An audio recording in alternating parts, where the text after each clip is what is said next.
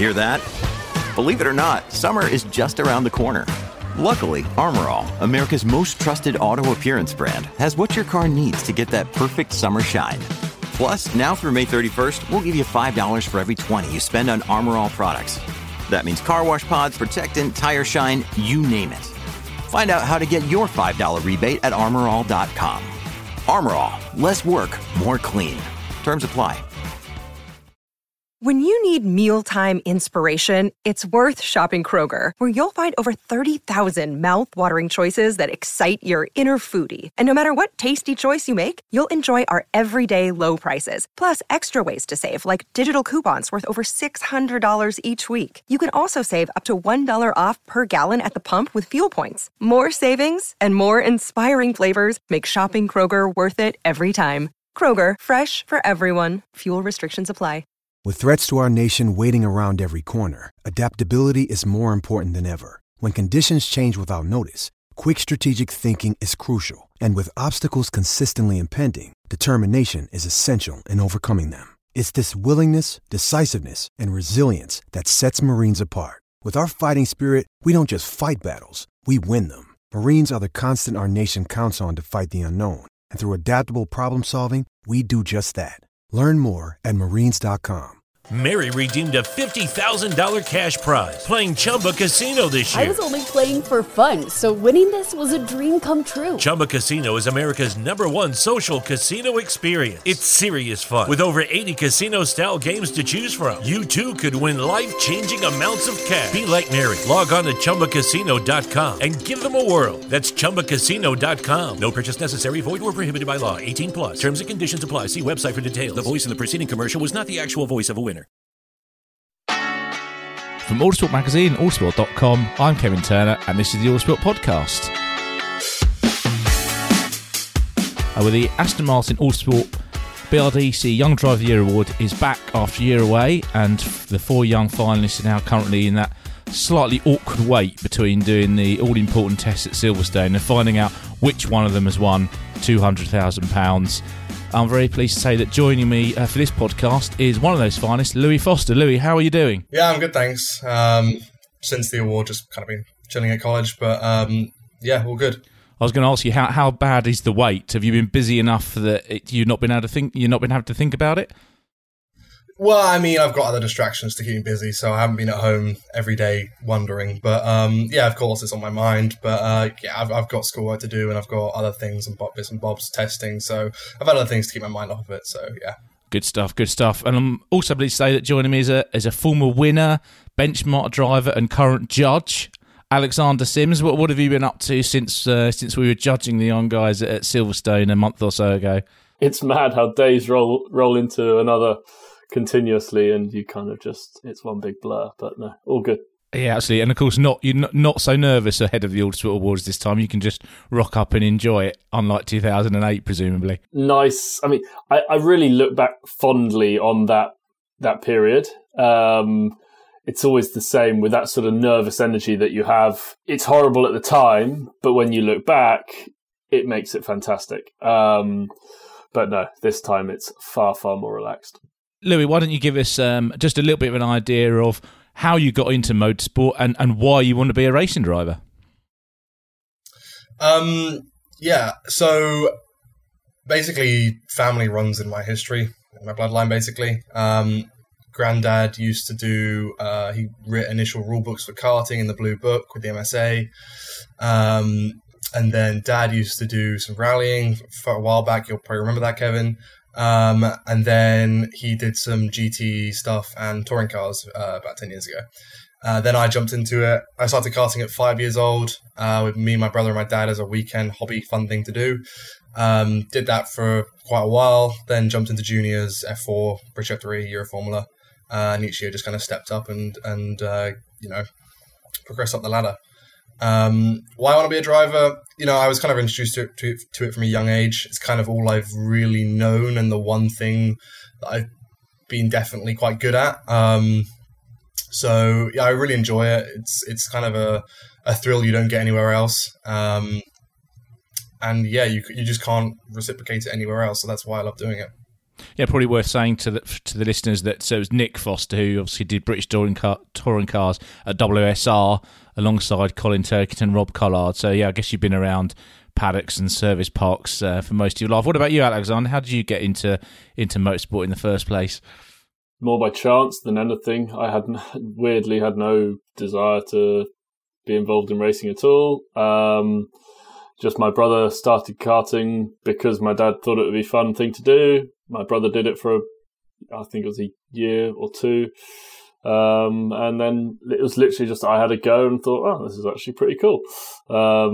And it slowly snowballed from there through club karting into national karting and on and on. And surely you were better than your brother as well. So you got a bit of brotherly rivalry perhaps, or did he stop by the time you started? It was literally he stopped and I started. There was very little, if any, crossover at all. So no, I will give him the dignity of us never knowing who was better. How very diplomatic. Well, Louis, let's look at this season and what got you chosen for the award finals, and that was obviously your efforts in Euroformula Open. But you had quite an unusual way of doing it because you were doing it from the States, weren't you? United States, European-based championship, and you were doing it across the Atlantic each time. So, well, first of all, was that must have been quite a strain in itself. But how did the season go for you? Yeah, well, firstly, the whole stage traveling, that only started in the last 3 rounds, luckily. If it was the entire year, then we might have taken a different look on things and possibly not have done Euroformula, but it was only the last 3 rounds when I moved out here. But yeah, no, obviously the season was amazing. I'd finished British F3 the prior year, 2020, kind of again, as the same as every other year, up there, and wasn't much point me doing a second year. There was a possibility last year of me doing a second year, but I think for my progression up the motorsport ladder, it would not have been the correct thing to do. So we moved to Motorpark for the 2021 season with the Euroformula. And yeah, it went really well. Every track I had previous experience at, we did really well. Polled it pretty on most of the tracks that I had previous experience, and the pace was strong all the time. It was the tracks where I didn't have previous experience, and the first run on the track was like FP1. I found it quite tricky. We did a lot of pre-event work, so like simulator, data, video, just trying to really get me in tune to the track before I got there because there was no prior test days. That was probably the biggest challenge of this year, having to learn these tracks when my main competitor Cam had done 4 or 5 years of the championship, so they kind of knew the tracks at the back of his hand. But I think we had a strong performance in pretty much every single track. Obviously, the strongest being Spa, winning all 3 races. But, again, this year, all it was for is for learning. And I say this after every year. My career ambition is not to be British F4 champion, British F3 champion, Euroform champion. It's to learn and get to the top 2 IndyCar where I want to go. And every step along the way is one step closer to getting there. So, at my junior stage of my career, it's all about learning. And I think this year we've learned so much, and I'll use what I've learned for years to come. And that's the old spec Formula 3 car as well, isn't it? Which has been known as a very good training car, and lots of drivers have come through that. Was that part of your decision to do that championship? Yeah, 100%. We were looking at doing the Renault Alpine thingy. I don't know what the name is anymore. Formula Regional European by Alpine, I think it is now. Yeah, that one rolls that's off the tongue, right? We were looking at doing that. It's quite a long name, yeah. We were looking at doing that, but there was a few issues that were with it, and we thought the correct decision would be to go with the Euroformula. Obviously, the championship is perceived as being less competitive. Obviously, it's a lot less cars, and there isn't as much of a route to Formula 1 in that championship as there is at the Alpine Championship. But nevertheless, like I said, it's all about learning, and I've learned 100 times more than I would have learned in the Alpine car than I did in the Euroformula. So yeah, that's again why we chose the championship, and I still think it's the correct decision. And Alexander, you've experienced lots of different junior categories or single-seater categories sort of on your way up. Was there any one that you think, yeah, that was the one I learnt the most, or was it all just putting the building blocks together as you went along? It was F3 by far, I would say, was the standout car. because I raced it in a few different championships. But it was always that car that I look back on, fondly from an enjoyment perspective, but also, the driving differences that you had to make were so critical and so fine that it just taught me to be a very disciplined driver with my inputs into the car. And yeah, still to this day, I look back on it. That's the car that helped me be where I am now, really. Everything I learned is still relevant to this day. Yeah, I think you could probably make a case for that iteration or that family of Dallaras, F3 Dallaras, going back as sort of one of the most important lines of cars in junior single-seater history, really. So, but that's a bit off on a tangent there, yes. But well, good thing we're talking about cars, because obviously the big part of the award tests, obviously you had the Mercedes simulator and athletic thinking fitness tests prior to the Silverstone runs. And then all 4 finalists got to run in Motorsport Vision Formula 2 machinery, Garage 59 Aston Martin GT3 car, and BBM Sport Ginetta LMP3. So, Louis, going to you, were you able to do much in the way of preparation for any of that, or were you just too busy flying backwards and forwards and doing your Euro Formula campaign? I did as much preparation as I realistically could have. When I got the call from you letting me know that I was a finalist, my schedule was absolutely jam-packed. I mean, the award for me was the last thing on one of the last things on my calendar for a month straight of traveling, cross-Atlantic flights for an entire month back and forth. So I did as much as I could. I wasn't able to get out in any of the cars prior, apart from the shakedown in the MSV car and the seat fit. But I did a simulator session in the GT3 car with Johnny Adams. That went well. And then the LMP3 car, GT3 and F2 car, I managed to speak to either previous award takers, previous winners, engineers, other drivers, just to get an idea of how the car kind of works. Myself as a driver, I tend to be able to, if I can kind of understand a car before I drive it, or once I understand how the car is supposed to be driven, how it works, and this could be over a phone call if it's explained to me, I can then get into the car and perform a lot better. I think we saw this at the award with the F2 car once I kind of got my head around it and fully figured it out, and I was comfortable in it. I was then able to push a lot more and my pace drastically improved. But yeah, with regards to preparation, mainly it was just simulator stuff, looking at onboards, talking to engineers and drivers and stuff like that. And was there a standout car or even just a standout session that you look back on and go, yeah, that was, I nailed that. You know, that went really well. Yeah, probably towards the end of the F2 the days. I mean, obviously the first day I was taking my time. Like I said, I was trying to understand the car, get my head around it. And then, yeah, I kind of, on the last 3 sessions of the F2 car, that's when I was fully comfortable, and that's when I pushed 100%. Not push 100%, but like was able to give it everything because I was happy with where the car is and how it was going to handle and what it was going to do.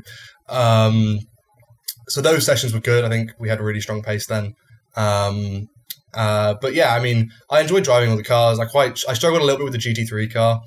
It's quite different to everything I'd driven before. And apart from doing the Porsche Award a few years back, but that was 2 years ago, and kind of the driving a GT car kind of went out my head. But I did really enjoy the LMP3 car. I was, prior to going to the award, I think there's an article saying about it, but I did say that was probably the car I was most looking forward to driving, and I did enjoy it the most, the LMP3 car. Yeah, that's cool. And Alexander, we've said before, this is quite an unusual situation to be having 3 cars in one day or 2 days. And obviously it's known as a single-seater award. They spend most of the time in the F2 car, but it's actually amazing how often the other 2 cars give us some really interesting insights into the drivers' approaches. So what are you looking for across the 3 cars on the 2 days? Yeah, I mean, I think the few years that I've been a judge, the non-F2 cars, as it were, because they have changed over the years, have been the place where big things happen. You really see differences, standout performances in certain conditions in those cars for some reason. I guess it's because the relative lack of laps that the drivers have done, and so if someone does just get in the rhythm quickly, then they can get on the pace ASAP. But I think what we're looking for over the three cars really is ultimately lap time has got to be king. That's the main thing that we are looking for. But the fact that they're able to jump in between three different cars gives us an idea of their adaptability to different situations, understanding the car as much as they can before they get in, and whether they can, I guess, preempt how to get lap time out of a car before they've driven it.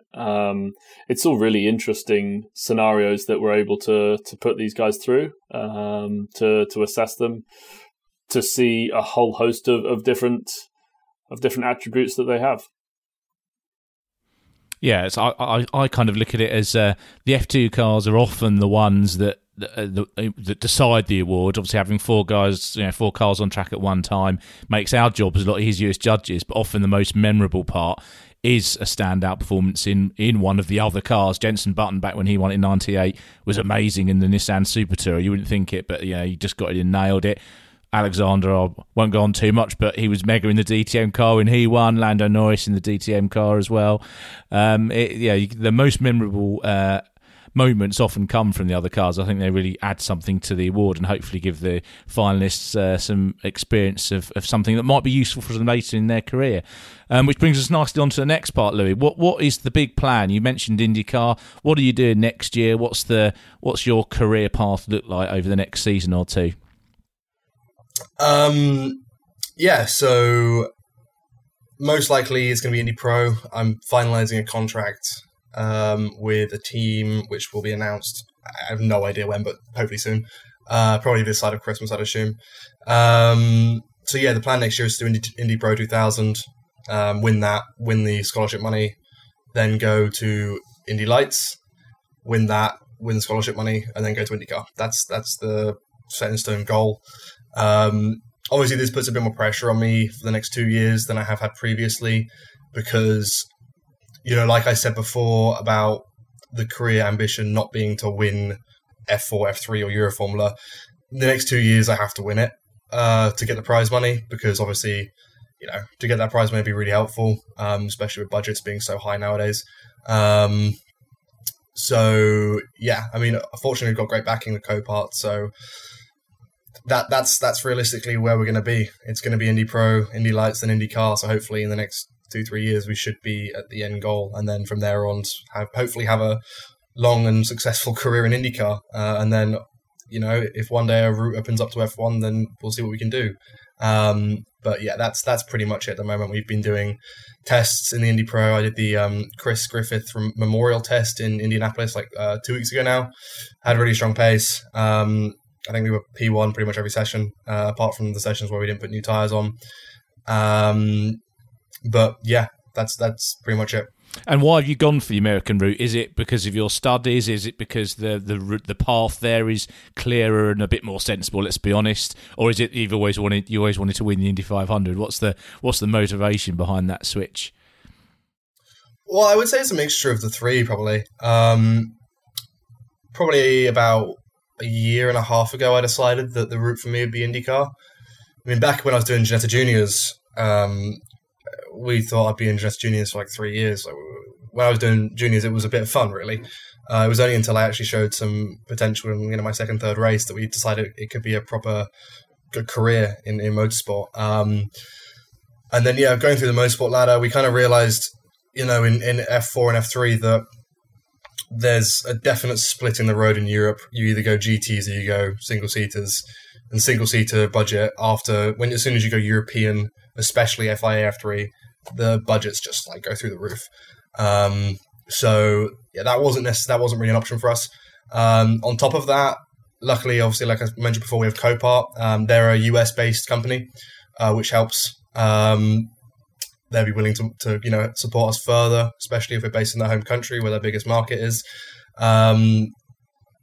And yeah, the education side of things, I kind of only really came here to study because I was racing out here as well. If I was racing in Europe, I wouldn't have come to America to study. There would be not much point. So I just kind of linked the two, hence why there was a 3 month kind of like interlapping period this year where I was racing in Europe and studying in America. It's basically because the school calendar starts in September, but the racing calendar finishes in October. It's purely that simple.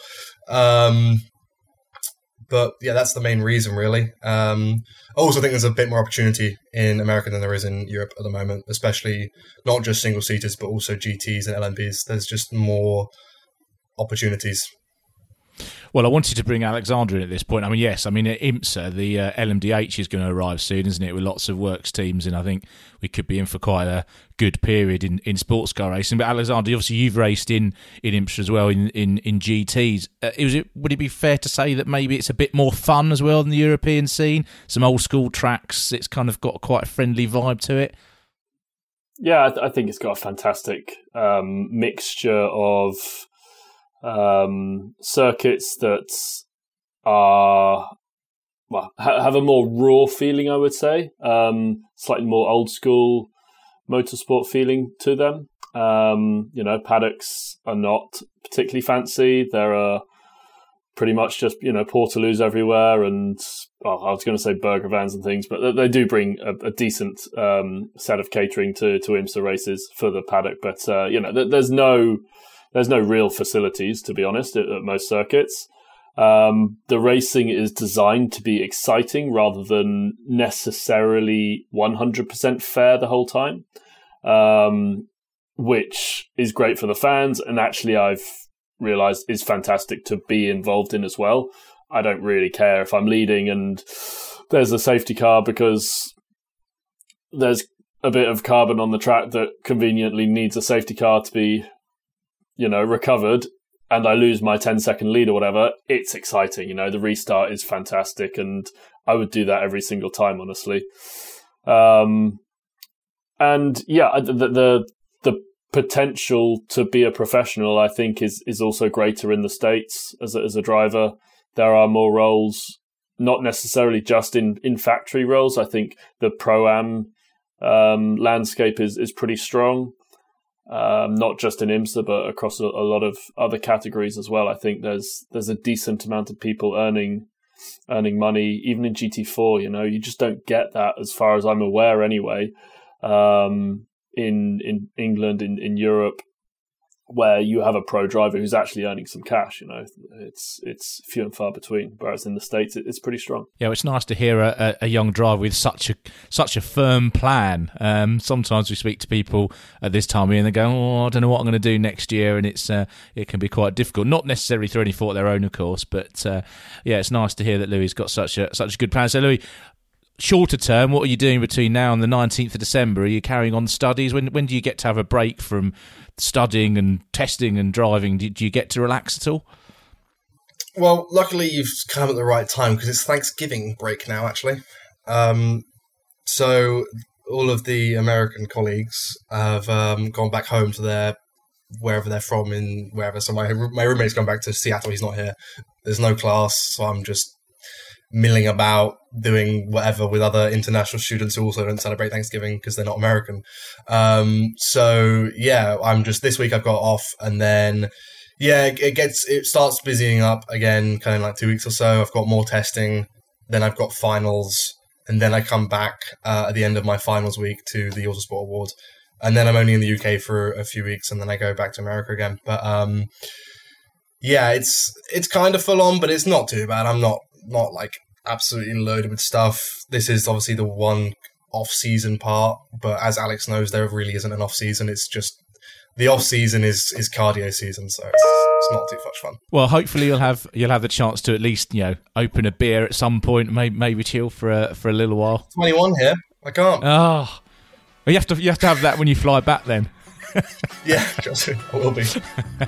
Well, Louis Foster, thank you very much for your time and joining us. Alexander Sims, thank you as well, and thank you for tuning in, the listener. And the Aston Martin Autosport BRDC Award winner will be announced at the Autosport Awards. Thanks very much for listening. We'll be back soon with another Autosport podcast.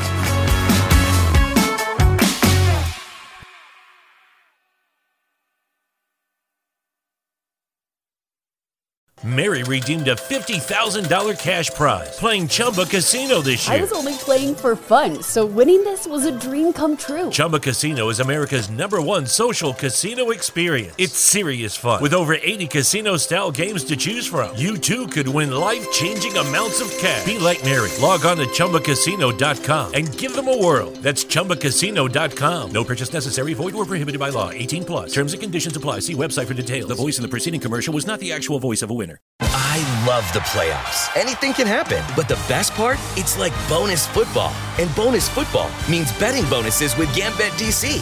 For a limited time, you can get boosted deposits by 57% up to $1,000 on the Gambit DC app and up to a 57% multi-sport parlay boost at Gambit DC retail locations. It's the most exciting time to be a fan. So make your play and get the home field advantage with Gambit DC. Limited time offer. Terms and conditions apply. Please bet responsibly. Sports Social Podcast Network. Hello, it is Ryan, and we could all use an extra bright spot in our day, couldn't we? Just to make up for things like sitting in traffic, doing the dishes, counting your steps, you know, all the mundane stuff. That is why I'm such a big fan of Chumba Casino. Chumba Casino has all your favorite social casino-style games that you can play for free anytime, anywhere with daily bonuses. That should brighten your day a little. Actually, a lot. So sign up now at ChumbaCasino.com. That's ChumbaCasino.com. No purchase necessary. VGW Group. Void where prohibited by law. See terms and conditions. 18 plus.